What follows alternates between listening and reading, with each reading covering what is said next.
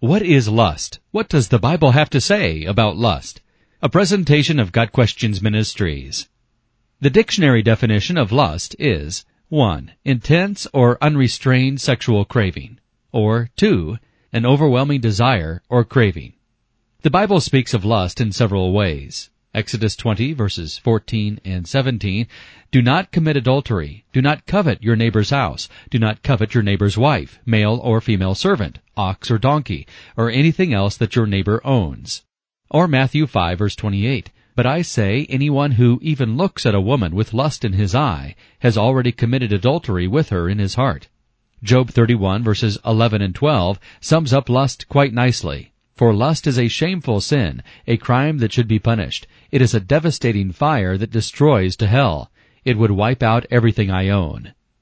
Lust has as its focus pleasing oneself, and it often leads to unwholesome actions to fulfill one's desires with no regard to the consequences. Lust is about possession and greed. The Christian faith is about selflessness and is marked by holy living. Romans 6, verse 19. The goal of each person who has put his or her faith in Jesus Christ is to become more and more like Him each day. This means putting off the old way of life, of which sin was in control, and conforming one's thoughts and actions to the standard put forth in Scripture. Lust is in opposition to this ideal. Nobody will ever be perfect or attain sinlessness while still on this earth. Yet it is still a goal for which we strive. The Bible makes a very strong statement regarding this in 1 Thessalonians 4, verses 7 and 8.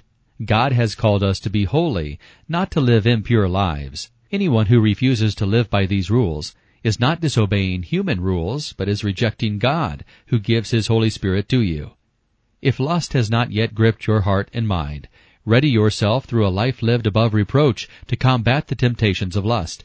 If you currently struggle with lust, it is time to come clean before God and ask for His intervention in your life, so that holiness can be a mark of your life as well. This has been a presentation of Got Questions Ministries, www.gotquestions.org.